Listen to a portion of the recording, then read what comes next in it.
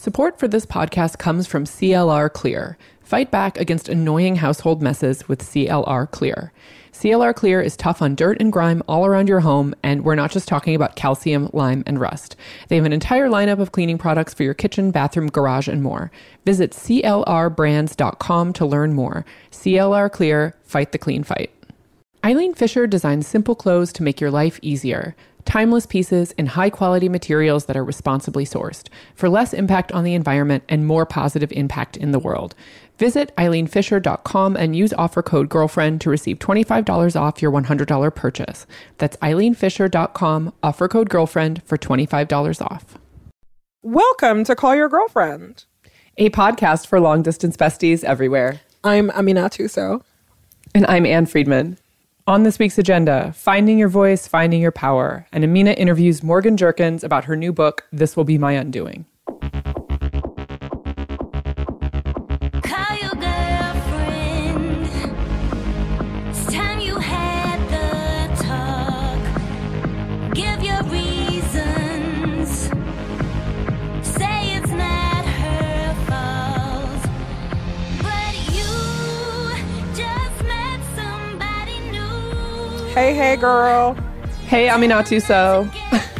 Whew, how's it going over there? Oh, you know, I'm pretty good. I'm excited for our special guest this week. I'm very excited about our special guest this week. I talked to Morgan Jerkins, who is a New York City-based writer in her 20s. She's so smart. She graduated Princeton with so many degrees. She has an MFA from the Bennington Writers Program, and she is the contributing editor at Catapult and a former Book of the Month judge. I know there's so many Book of the Month fans on the podcast. You've probably read a lot of her freelance stuff at The New Yorker, The Times, The Atlantic, Elle, Lenny Letter, Rolling Stone. Basically, this lady's been around. And she's like a quadruple threat, like all of the lit things, like she is amazing at. Yeah, she has all of the lit things, like on lit. lock. Why does nobody have lit as a lit brand? Okay, that's our next goal. Also putting in a plug for Catapult in general, which I feel like has some truly incredible writing, feminist writing. Like it feels like a corner of the internet where the world slows down a little bit and I get to like truly experience some good essayists. And I know that Morgan has a big hand in that. And so, you know, I know we're going to talk about her writing work, but editor to editor love plug right there for the Catapult. And we do talk about like kind of what her mission is in publishing, right? And so she's a really thoughtful, like smart young lady. Her debut essay collection called This Will Be My Undoing is out on January 30th at Harper Perennial. And, this is going to be like one of the big books of the year. You know how like you always know from how the marketing rollout is, and it's been on so many lists. Roxane Gay just interviewed her a couple weeks ago in Elle, and Roxane's been a big booster of the book. This is going to be a book that we're going to talk about for a long time for many reasons. You're saying there's buzz? I'm saying there's like hella buzz. And listen, the buzz is like super warranted. One, like, so I talked to Morgan about like a lot of things, namely like being Black ladies. And when I was reading the book, so it's a short essay collection, part memoir, and then like, and then cool like thoughts on like culture and feminism and all of this stuff. But one of the things I realized is that I was like, oh, you're like in your 20s and you're writing a memoir, like, which is a thing that I'm usually very like, what do us young people have to say about anything? And then you can't write a memoir until you have at least like 30% gray hairs, right? Right. I'm just like, you gotta be like 85 to like tell people about your life. And then actually like, no, Amina, that's a really dumb thing to think because people have really great experiences that are worth talking about. And then when you start thinking about like Morgan's work specifically is how she's like a young Black feminist talking about her own life in ways that are so underrepresented in like pretty much like all of literature, I would say, was something that I was like really struck by. I was like, these are conversations that I have with my family and they're conversations I have with my friends and they're like private things that I'm ashamed of, but I like never say them out loud. And I told Morgan this, like one of the like overwhelming feelings when I was reading her was literally gasping, being like, why are you telling people this? and then having to check myself. Because I just like realized I was like, oh, this is an experience that like doesn't get the internal lives of Black women like doesn't get written about a lot. And the thing about it that was like amazing, and in talking to her that I really appreciated, right, is that she really drives home that like, you know, she doesn't want this to be the like, here is how like, this is the seminal book on like young women in, you know, like young Black women in their 20s or whatever. It's like, no, like this is very much like my experience, and I'm an individual, and I have like individual thoughts, and, you know, but also like, here's what it means to be who I am in the context of this world. And she has like a really good head on her shoulders, which I think will be good, because book people try to make everything like really simple, right? It's like Ta-Nehisi Coates is like the Black man writer, Roxane Gay is the Black woman writer, and now here's like the young person. And I feel like that's not going to happen with this conversation. Yes. Can't wait to hear from Morgan. Hello, Morgan. Hi. Thanks for joining us on Call Your Girlfriend Thank today. you for having me. Tell the people what your book is called and when it's out and when they can get it. Okay, so my book is called This Will Be My Undoing. It's coming out January 30th, and you can get it from Amazon, Barnes & Noble, the Harper Perennial website, and at your nearest bookstore. That's right. And remember the CYG rule. If you like a book, buy one for your friend. We're really excited to talk to you today. So your book is part memoir, part biography. It is the experience of one Black woman in America, which is really exciting to me, because I feel that first of all, like whenever people of color, especially women of color, write books, the book industry is so quick to be like, here's the defining experience of what this thing is. But I think that what was really heartening reading about you was how personal it was, and how, you know, it was like a very modern narrative of girlhood, which that felt really fresh, and it felt very much to the 20th century. Like, can you talk to me more about like what was the process behind like, okay, I want to write this very personal book, but it is also like commentary on society today? Right. So I didn't think that I was going to write an essay collection. It just sort of happened naturally, I guess, with the help of my agent, Monica. She saw my work online and noticed that there was an emphasis on Black people, and especially Black women, and this intersection of race and gender. And she was like, well, why don't you write about it? And I said, okay. So I crafted a book proposal. And, you know, when you write a book proposal, you have to have sample chapters. And when I got to that section, when I wrote the sample, when I was thinking of the first sample chapter, it didn't take much thought. It's like I already knew in the back of my head, like what I wanted to write about. What were the moments when I knew that I was specifically Black and female? And so that's why when that first chapter where I talk about the cheerleading tryouts, it didn't take me days to go over it. It sometimes I think like those moments that stick with you, that sort of influence your psychology or like the way in which you perceive the world, they stay with you. I guess to some people that's trauma, but it was something that I wanted to convey. And I also wanted to get back to your point about like just making sure people know that it's one story, because I knew that if I kept saying, well, Black women, Black girls, and not also prefacing with, but this is one story, then a lot of people would say that, you know, you're generalizing. And I wanted to make sure that I say in the first chapter, I cannot speak for everyone. So I hope that maybe this is your first time reading about a Black woman, or maybe it's a continuation, but just know that there are so many other parts that have to be uncovered as well. Yeah, I mean, I think that's a really important conversation to have, because I know, like, when I was reading it, there were a lot of things that I was like, I don't identify with this, or I don't agree with this, and we're both like two Black women, right, who live in New York, but surprise, surprise, our lives can be different. But I think that also the reason I think that probably I felt that is because I'm like, there's so few of these books. And so there's so much pressure to be like the voice every time, you know, and I think that as readers, we internalize that. And then also it creates this internal pressure. But the other thing I think too that I was really surprised by when I was reading your essay collections is that at some points I was gasping. I was like, Morgan, we don't talk about this with white people. Yes. Oh my God. You know, where I was like, okay, I'm like, this girl has lost her mind. Like, this is, and I realized that it was, and the thing, again, I was like, wow, this is like challenging me to unpack my own internalized feelings about like how I talk about race and how I talk about myself. And I was really surprised by that.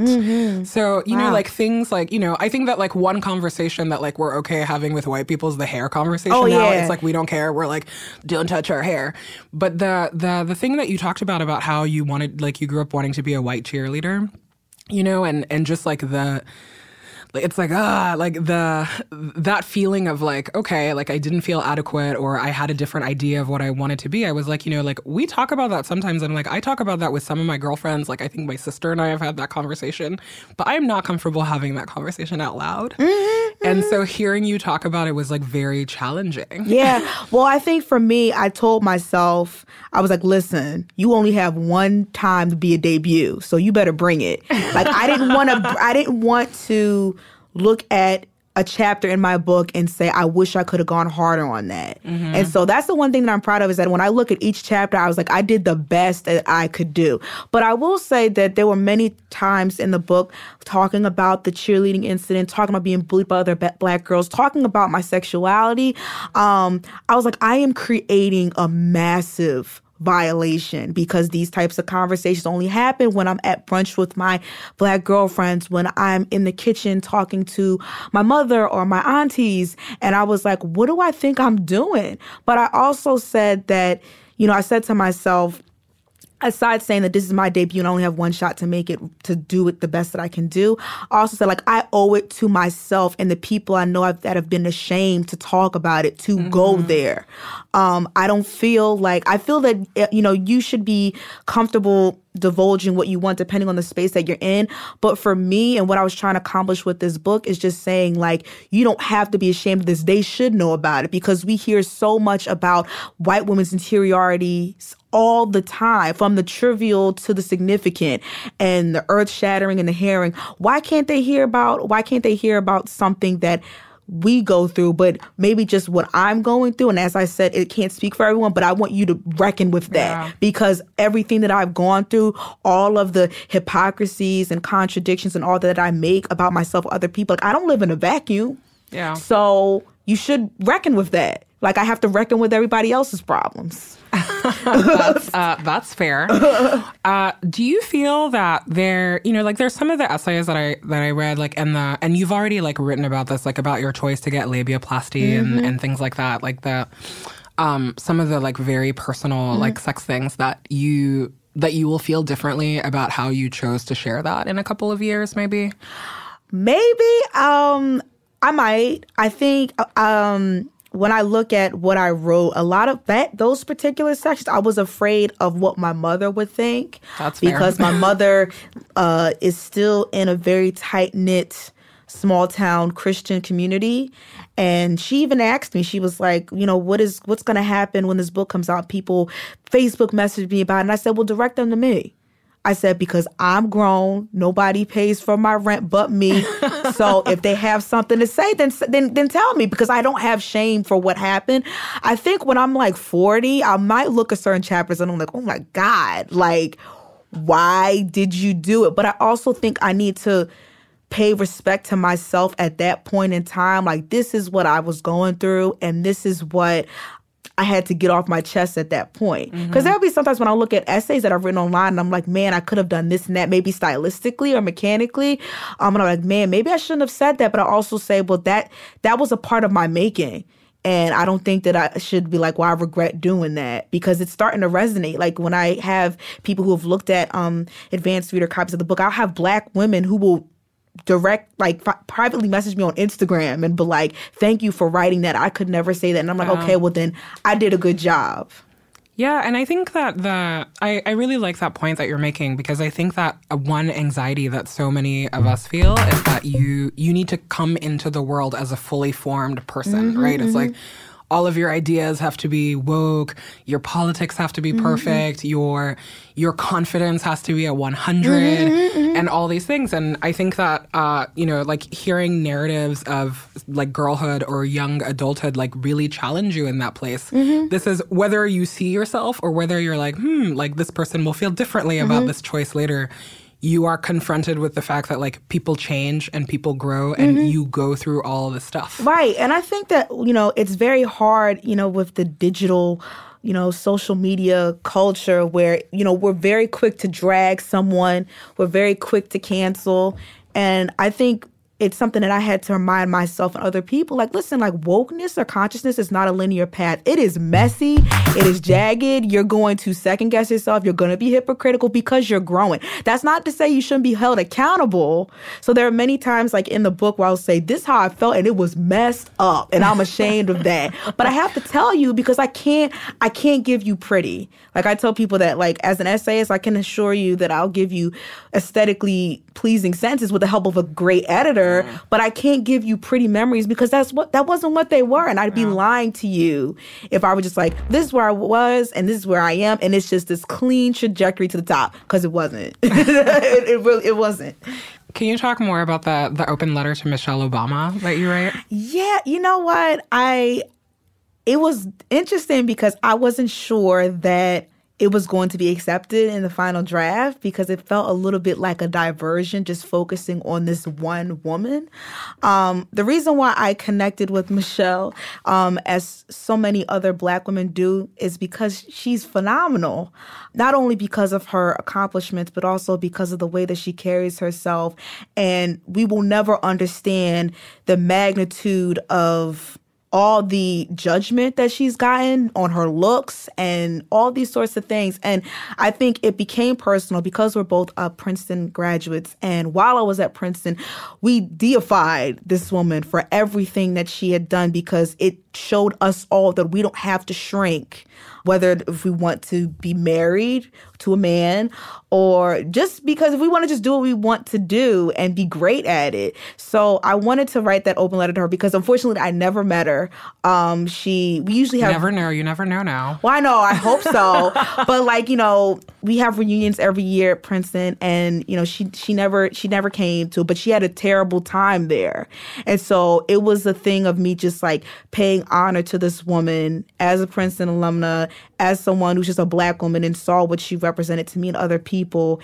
And I thought it was perfect to be a part of the book because she's just so much like of who I think about, even though she's not our first lady anymore, sadly, she's always going to be someone that is going to be like a part of me, I guess. Okay, shifting away a little bit from the book and wanting to talk about like growing up and realizing I follow you on Twitter. Okay. And it's a treat. It's a treat and a delight. But one thing that's been, it's like Twitter is so weird. Like you don't know people, but you get to know you. Yes. You get to kind of get their geography a little bit, and you're getting it. And one thing that has been very apparent in your social media path has been like I don't know, like landing in New York and finding your feet. Yes. In a way where like this city is really brutal. Like, we all love New York, but New York is it's a trash town, but it's our trash town. Right. And there, there's so much of the like making it in New York or whatever. But, I like part of why I enjoy following you is because I'm like, yes, finally like a Black woman who is I don't want to hear about Carrie Bradshaw anymore and her New York experience. But like you've been really transparent kind of about all the things that that like young people go through. It's like dating and working in publishing and just trying to make your way and the day-to-day of life here. Yeah, I mean, I think that's part of the reason why I have the followers that I do is not just because of my writing online, but because I'm very off the cuff. Like I will go on Twitter and say, oh my gosh, like this man with the finest beard was on the train. It just made my day. But I didn't talk to him because I can agree with that. I'm just like, but I didn't talk to him because I just got done working out and I'm doing this whole self-care thing and like all of these neuroses because, even though we only have, I was about to say 140 characters, 280 characters, it's like I want to show people the zigzags.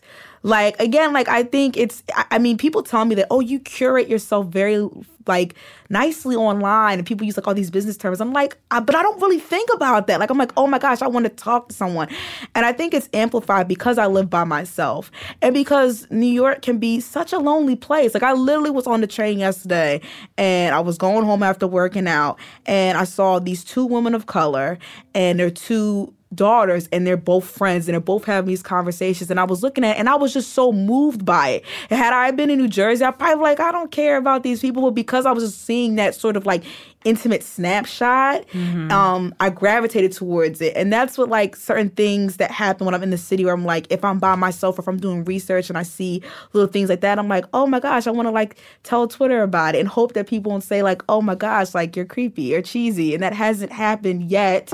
But yeah. I mean, you know, you're very earnest and you're very authentic. And the thing is, everybody likes to throw those words around, authenticity, but there's a line, you know, where they're like, tell me about yourself, but then they don't actually want to be so invested. And, you know, that's the social economy that we that line, I think, it's really hard for women because you want people to like you, or at least that's what society tells you. It's like, you have to be likable, you have to be here. But I think that, like, when you're a Black woman, that's also, like, likability just goes out the window in this very different kind of way, you know? Yeah, I think it's like, you know, I will look at certain women, white women writers who are online, and they can talk in a way that I'll never go there to talk about certain issues, like whether it's about misogyny or, you know, talking about, you know, their sex lives, or, like, you know, and I'll look at that and I'm like, and they'll have all these men comment like, oh, you're so hot. They're like, agree with them. And I'm like,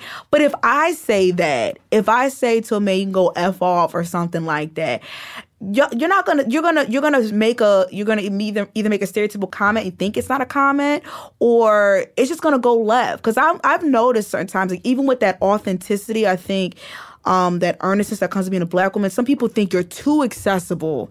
So what I mean by that is sometimes I'll make a tweet about something, and maybe a white woman, and obviously everybody has good intentions, but he'll probably respond and say, like, oh, girl, or something like, and I'm like, wait a minute, like, we are not at that level. You know what I mean? So I think there's something to be said, and it's interesting he's saying, I think it's like, even when white women say all these things about their lives, there's still are parts of them that are restricted. Like, we're conditional that we can't, there's certain parts of them that's untouchable. Whereas if, like, a Black woman is kind, or if she's really nice online or whatever, it's like, okay, now I have to get every part of her. And that goes into the whole, we can go into, like, emotional labor and how that, you know, happens as well. Yeah. You know, so. And how you have to be accessible and you have to save everybody. Yeah, and, yeah. like, we're all running for president now. Yeah, right, We're the only ones who vote right. Right.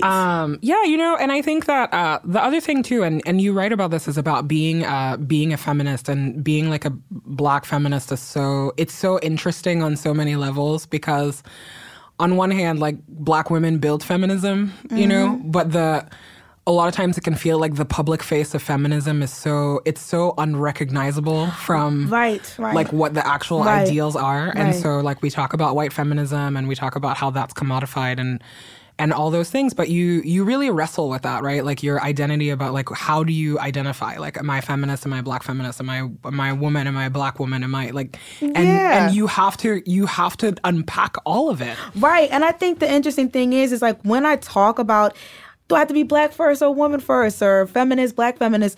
I feel like I'm repeating myself so much and I'm belaboring the point. But every time I go on Twitter, I will see, you know, someone, whether it's a Black man or whether it's a white person, white woman, white man, to be like, oh, like, to say something that makes it feel like I have to split my identity up. And then I have to keep repeating myself. And I'm like, this is exactly why I do the work that I do. Because many times as Black women, like, I am Black and a woman. Somehow we have to be carved into these little pieces, because otherwise you cannot assess us in the right way. You know what I mean? And that's the part that just that kind of gets on my nerves, but it also fuels the work that I do, because I wanted to, one of the things that I wanted to accomplish in this book is, like, I know that it's like, I don't want everyone to agree with me on everything. It's probably not going to happen, but I want people to understand that there are many moments where you can't choose. And why would you want us to choose? Because so much of what we go through, it's an intersection, and we have to deal with that. And why don't you have to deal with that? You know what I mean? Why are you asking us these questions that you want us to sort of compartmentalize our humanity? We don't do that for any of you. So yeah. Yeah.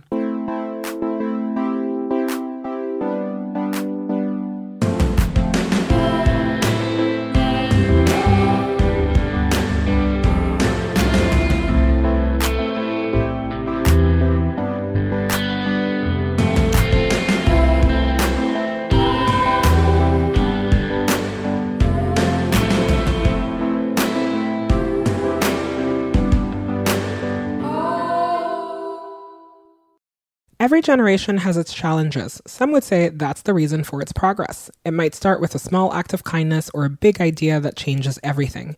It can come from the tiniest voice or the voice of a generation.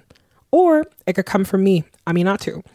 I am one of 6 change-making women featured in Eileen Fisher's Good Goes On campaign this spring. The campaign highlights women empowering women, the importance of sustainability, and the power of good design. Eileen started in 1984 with the idea that simple clothes can make life easier. And after spending a day on set wearing a super comfortable ultra chic jumpsuit, I think she's really on to something. As a company, Eileen Fisher believes doing well by doing good, and that's reflected in the way their clothes are made. Timeless styles and quality materials that are responsibly sourced for less impact on the environment and a more positive impact on the world. It was a real honor to be featured in this campaign and meet the other women making a difference in their community. I've been a longtime Eileen Fisher fan, so this was a dream come true for me. You can visit eileenfisher.com and use the offer code GIRLFRIEND to receive $25 off of your $100 purchase. That's eileenfisher.com, offer code GIRLFRIEND for $25 off.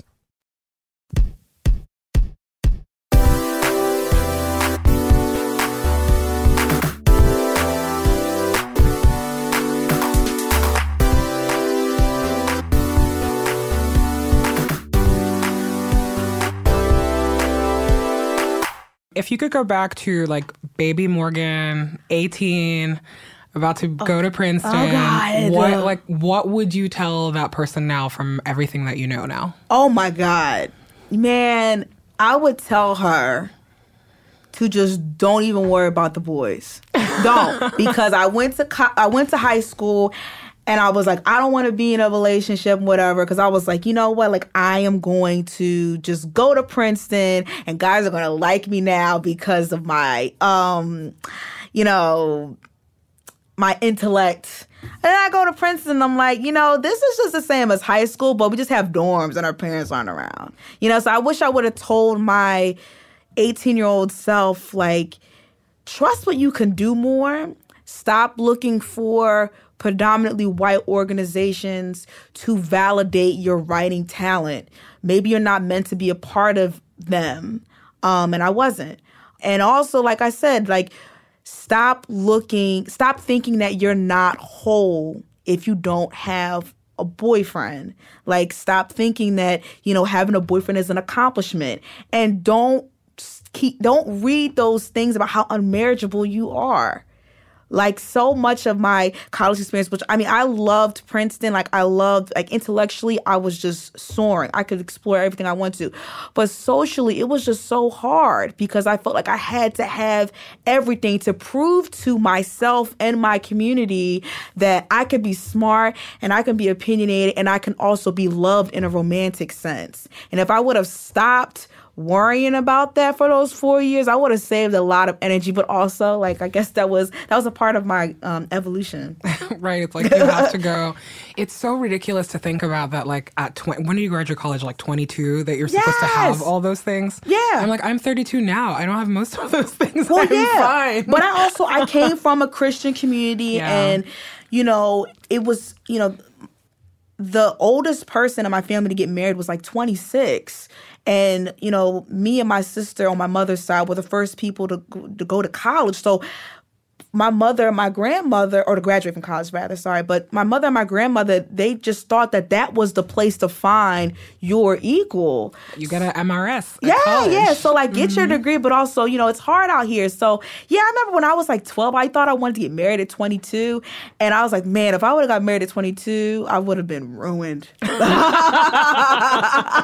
That's so funny. And you also work in publishing, which is predominantly not very colorful.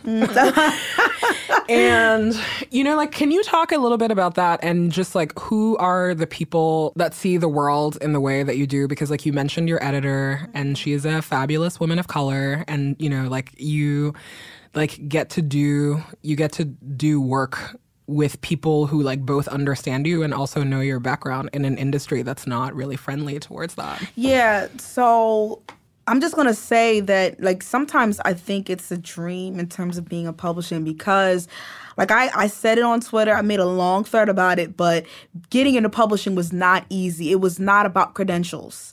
Like, is that what you wanted to do from the beginning? Like, you were like, this is the industry I want to go into? Probably when I got into college, yeah. When I was 14, I thought I wanted to be like a doctor like my father. But luckily, I got rid of that dream when I went to college. Because if I would have taken an organic chemistry class, I would have just failed. But I knew I wanted to be in publishing. I knew I wanted to be a writer. So, senior year of college, mind you, I went through multiple unpaid internships.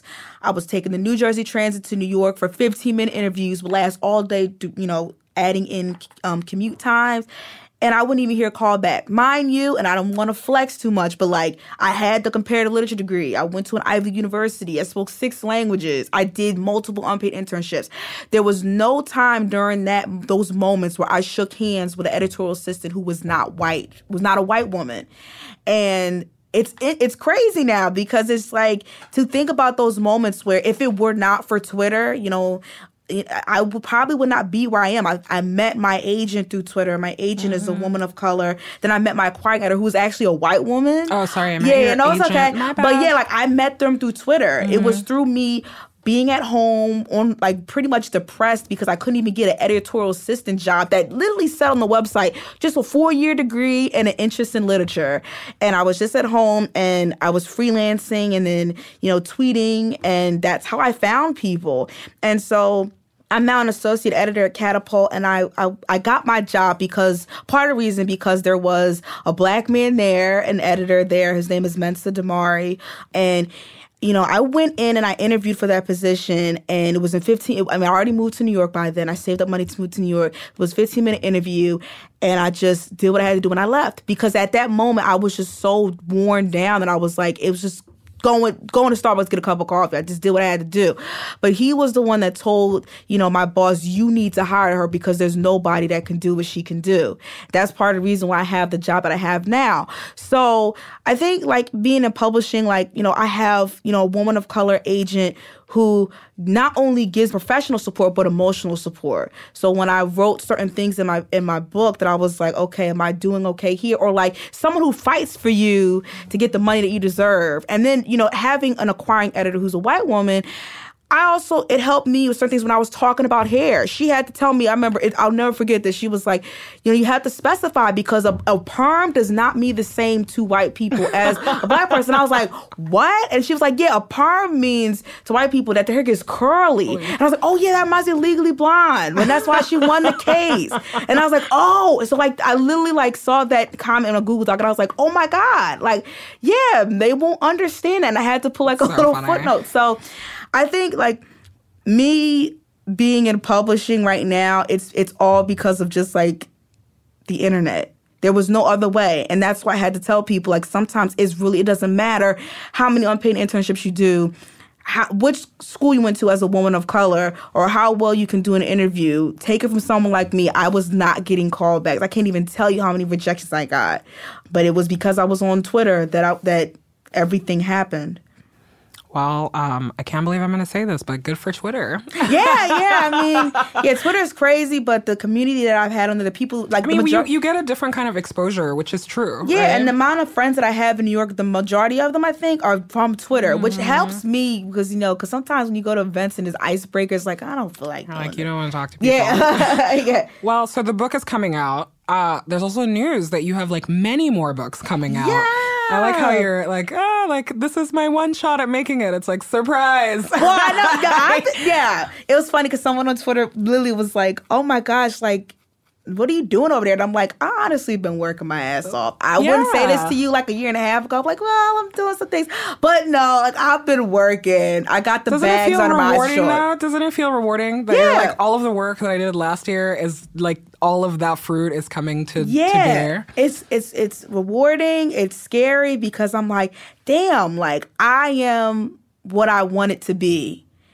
I think, being a Black woman in this industry and to have the support of people that I, do and the financial support to talk about Black things and for someone to say, it's, I'm going to give you money behind what it is that's fueling your interest right now means so much to me. And every day I have to fight back against, sort of resist, I guess is the word, imposter syndrome.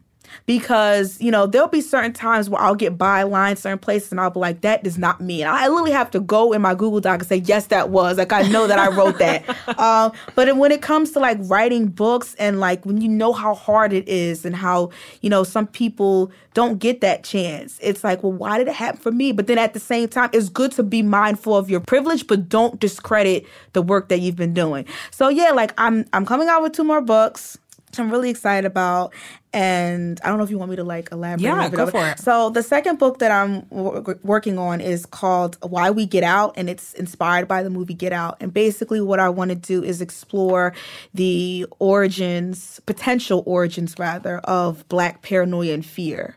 So if you are on Twitter, you might see memes of, like, Black people don't do this, Black people don't do this. And I'm like, well, why don't we do that? So what I'm trying to do is, like, interview Black people of various ethnic groups across the country, like, for example, like Louisiana Creole, Gullah Geechee people, as well as talk to scholars of various disciplines like folklore, epigenetics, for example, and psychology, and to get these sort of ideas of what dictates our behavior. The third project is a novel, which I'm really happy about because I actually went an MFA. I did my MFA in fiction. So a lot of people don't know I'm a fiction writer. So basically it's set in Harlem and it's about women who are born with a call. So if you are familiar or not familiar with African-American folklore, those who have a call are, like, gifted with second sight. So I'm going to be writing about that as well. So I'm really happy. This is exciting. I love what you said. Like, I'm doing all the things I wanted to do. Mm-hmm. Like, you hope that for everybody, right? Exactly. So that's great. Mm-hmm. Well, Morgan, thank you so much for joining us. Thank you for giving us your time and your attention. And the book is out. This will be my undoing. So thank you. Thanks. Thank you so much. The thing about it that was great about reading her was just there are a lot of ways that were really alike, and then there are a lot of ways that were actually very different. And I was like, oh, like, I don't see myself in any of this book. I don't agree with all of it. But I so appreciate that it exists because it opens up the conversation of, like, who gets to tell their story and who gets to be, like, kind of a person in the world. And through all the stories, it's like you see somebody grow up. Like, she talks about, like, a lot of the bullying that she endured when she was really young, and then, like, these, like, really, like college experiences that so many people can identify with, and then, like, being a young adult in New York now. And I was like, wow, like, you really do go through a journey in your 20s. Yeah, it's truly, like, listening to you talk about also, like, memoir that is written, like, very close to the time it's lived. When I think about some of my favorite memoirs of recent years, I mean, it is Issa Rae's Misadventures of Awkward Black Girl. It's Gabby Sidibe's This Is My Face. Yep. It's, I really loved Brody Lancaster's No Way, Okay, Fine last year, all written by women about the era of their life so that they're still in. And, like, the confidence it takes to say, no, this is not like me making a comment about my generation and that's why you should care. But like literally this is only about me and you should still care because I'm amazing and interesting and valid and like listen to my smart thoughts is like, I'm like, yes, more of that, all of that. Like so good. Yeah, you know, and the other thing about Morgan too that's interesting is that she's like, so she grew up in suburban New Jersey. She like went to Princeton and now she lives in Harlem and she works in publishing, and she always talks about like feeling like an outsider, which is, you know, both in this like very personal way and also like in a political way, which I think is so, it's like the lens that she uses is like so interesting to analyze a lot of these problems. And she writes some like incredible essays, like who doesn't love Michelle Obama, but like she has a kind of a different connection with Michelle Obama because Michelle also went to Princeton. And like there is that, you know, it was like the woman that like they all looked up to or whatever. That's my favorite essay in the book. Honestly, it's so good. It's like she, I wrote it down because it made me so happy. She like calls Michelle the beacon that reminds white people that 99% of them will never reach where you are. Wow. It's like, it's a lot. It's like really heavy. And, you know, but also just like, one of the essays that the topics that she touches on in the book and that she's like written about previously, if you follow her, is about like her own decision to have labiaplasty when she was right out of college. And that essay is interesting to me because it's kind of in the canon of like, how do you justify things that you have done, right? Especially like if you say that you're a feminist or you know, like all of this stuff. And it ends up being a really interesting just exploration of your own politics and also your own worth and your own beauty and how that stacks up against like the message of the world. And I thought it was like a really honest conversation to have in a world where I think that like when we're feminists, we refuse sometimes to engage with these like super mainstream beauty standards and like, you know, and be challenged in that place. Right. Or admit to feeling those pressures. Exactly. Like when even if you are a feminist, you live in this world and like those pressures affect you no matter what your like political point of view is. Exactly. I'm like, I love wearing lipstick. I will not apologize for it. Right. But like, will you write an essay interrogating why maybe you love it? Like, sure. You know, like that's the other. Yeah. Right. Or thinking about like, you know, like plastic surgery procedures that I was like, ooh, like maybe I would explore this. Or like, this is good, or this is an aesthetic that I like, or whatever. And I don't know, I think it's so important to have somebody like talk about that in this place where they're still just like messily trying to figure themselves out. And I think one of the things that I enjoy the most, honestly, is that like, you just don't get, it's like, there's so much, like, you hear about Black girl magic and like, everybody loves like Black women to be strong and like vote right and always do the right things. Like where, you know, saving the Democratic Party, right. Like, and like bringing home the bacon and like every right. other, like, yeah. We're basically like Captain Save a Ho for the rest of you. Right. And wherein the rest of us are the hoe. Yeah. Exactly. And here is Morgan, just like a messy like woman trying to figure out like her own politics and her own thoughts and whatever. And I was like, thank you. Thank you for not like buying into this need to just be like completely figured out and have all your shit together and also just be strong for everyone. Right. And there's something just like very remarkable about that. I was like, there are not a lot of those. There are not a lot of those narratives. I'm curious about this, like thinking about her book and like, you know, her experiences in like feeling confident in her choices and finding her voice. Like, are there things in your own life that you were like, oh my God, like, even though I have never considered, say, a labiaplasty or whatever, like, this is the controversial thing that I think about over and over in my head, or like, this is the, you know, like the similar points on your own confidence journey? Yeah, I think like one of the early things that she talks about is how when she was in elementary school, she wanted to be a white cheerleader. And wow. That like legit made me gasp. I mean, like, I was like, I can't breathe. I can't breathe. Like, we're not allowed to talk about this out loud. And I think that like the reason I had such a strong reaction to it is because I think that as I've like gone through my own journey of, you know, like kind of figuring out how I feel about my own race and my own place in the world and getting my politics and my vocabulary right about it, I've really repressed a lot of memories where like in places where I really either like really wanted to assimilate with whiteness or was kind of forced to, you know? And like, and thinking about like, oh, there was a time in my life where like I was not woke. I like didn't have it together, but also I was just this like very confused, like only Black girl in the class, like kind of thing. Right. And I forgot how painful that was. I was like, oh, I never had the experience where like I wanted to be a white cheerleader, but I wanted all of those white little girls to like me. And every time that like, you know, one of them would say something funny about my hair. Yeah, it's like hair was like a predominant one. Or anytime like anybody made me feel different when I never saw myself as different, I forgot how painful that was. And I was like, oh, I've just like completely repressed all of these memories and I didn't want to deal with it. Another thing that she talks about too is just this like the taboo that like a lot of Black women have about like being thought of as fast-tailed girls. Which, you know, it's just basically the idea that like Black girls like grow up too fast and they're really easy at a young age and things like that. But really it's a conversation about like how we're sexualized at a young age and how vulnerable we are to like sexual abuse and things like that. Yeah. And it's not like Black girls are like, let's all grow up too fast. Like this is like a cultural, like an embedded racist, sexist cultural phenomenon. Right. And it's like, yeah. And it's just, and it was like, again, like that was something that was really painful to revisit. I was confronted with like all of the places that I wasn't allowed to be a kid for a long time. Like I had to grow up really, really fast. And again, like all of those things have repercussions in like your present life, right? And in adulthood. And I'm such an avoider. This is why I go to therapy.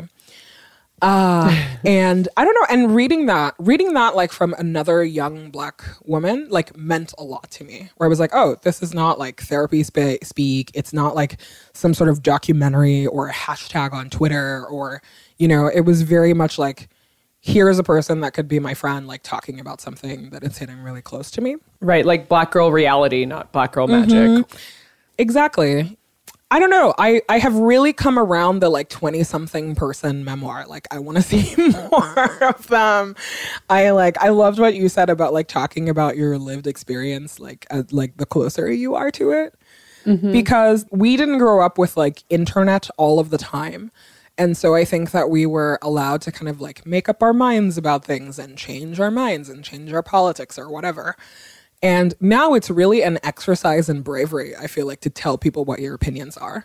Like knowing that you like will probably change your mind or like new context will happen for you. And so that's why I really enjoyed this. And I think that that's something that like not just in the context of people who are or like young women who are writers or memoirists, but like, you know, the idea that if you express an opinion, even if it's just like on the internet to your friends, like you're not you know, making your career as a writer, that like that's a stake in the ground that like then people can disagree with you. You feel like you have to have every single like argumentative point lined up to defend what you think. Like I am continually grateful that like I got to kind of grow up with blog internet and like slowly kind of like gain an audience for my opinions, many of which are stupid and kind of unfounded, but like I learned to feel okay with putting them out in the world anyway, just because I felt like I could do that with a little bit of anonymity, you know, which is, it's just like things are different now. And I think that like, that's why it's really important to have women like Morgan modeling this kind of honesty and confidence about owning their experiences in the public sphere. Yeah, you know, and the thing about Morgan, like, especially if you follow her on Twitter, is that she's an endlessly earnest person, which, you know, I feel that like in the harsh coastal worlds that we live in it can really be looked down upon as a like, oh my God, like, why do you put everything out there? Or, you know, like, why are you oversharing or whatever? And she doesn't do any of those things, but I think that she is like ruthlessly herself all of the time. And that should like really make everybody who reads her like examine how they share their own ideas and how they feel about their own place in the world. You know, I was really challenged by that, where I was like, oh, like it is okay to say everything that you think out loud. Like it's fine. It's like men do it all the time. All the time, like no qualms. All of the time, you know, like, but when you're a woman, you have to have so many qualifications. And then when you're a woman of color, it's like even more like, can I even like get a squeak out of here? And I was like, actually, like, take up all of the space in the world. Take up the space. Take up the time to like say the things that you think and like challenge yourself and, you know, and just like, and be yourself in the moment. Like there's so much joy in that.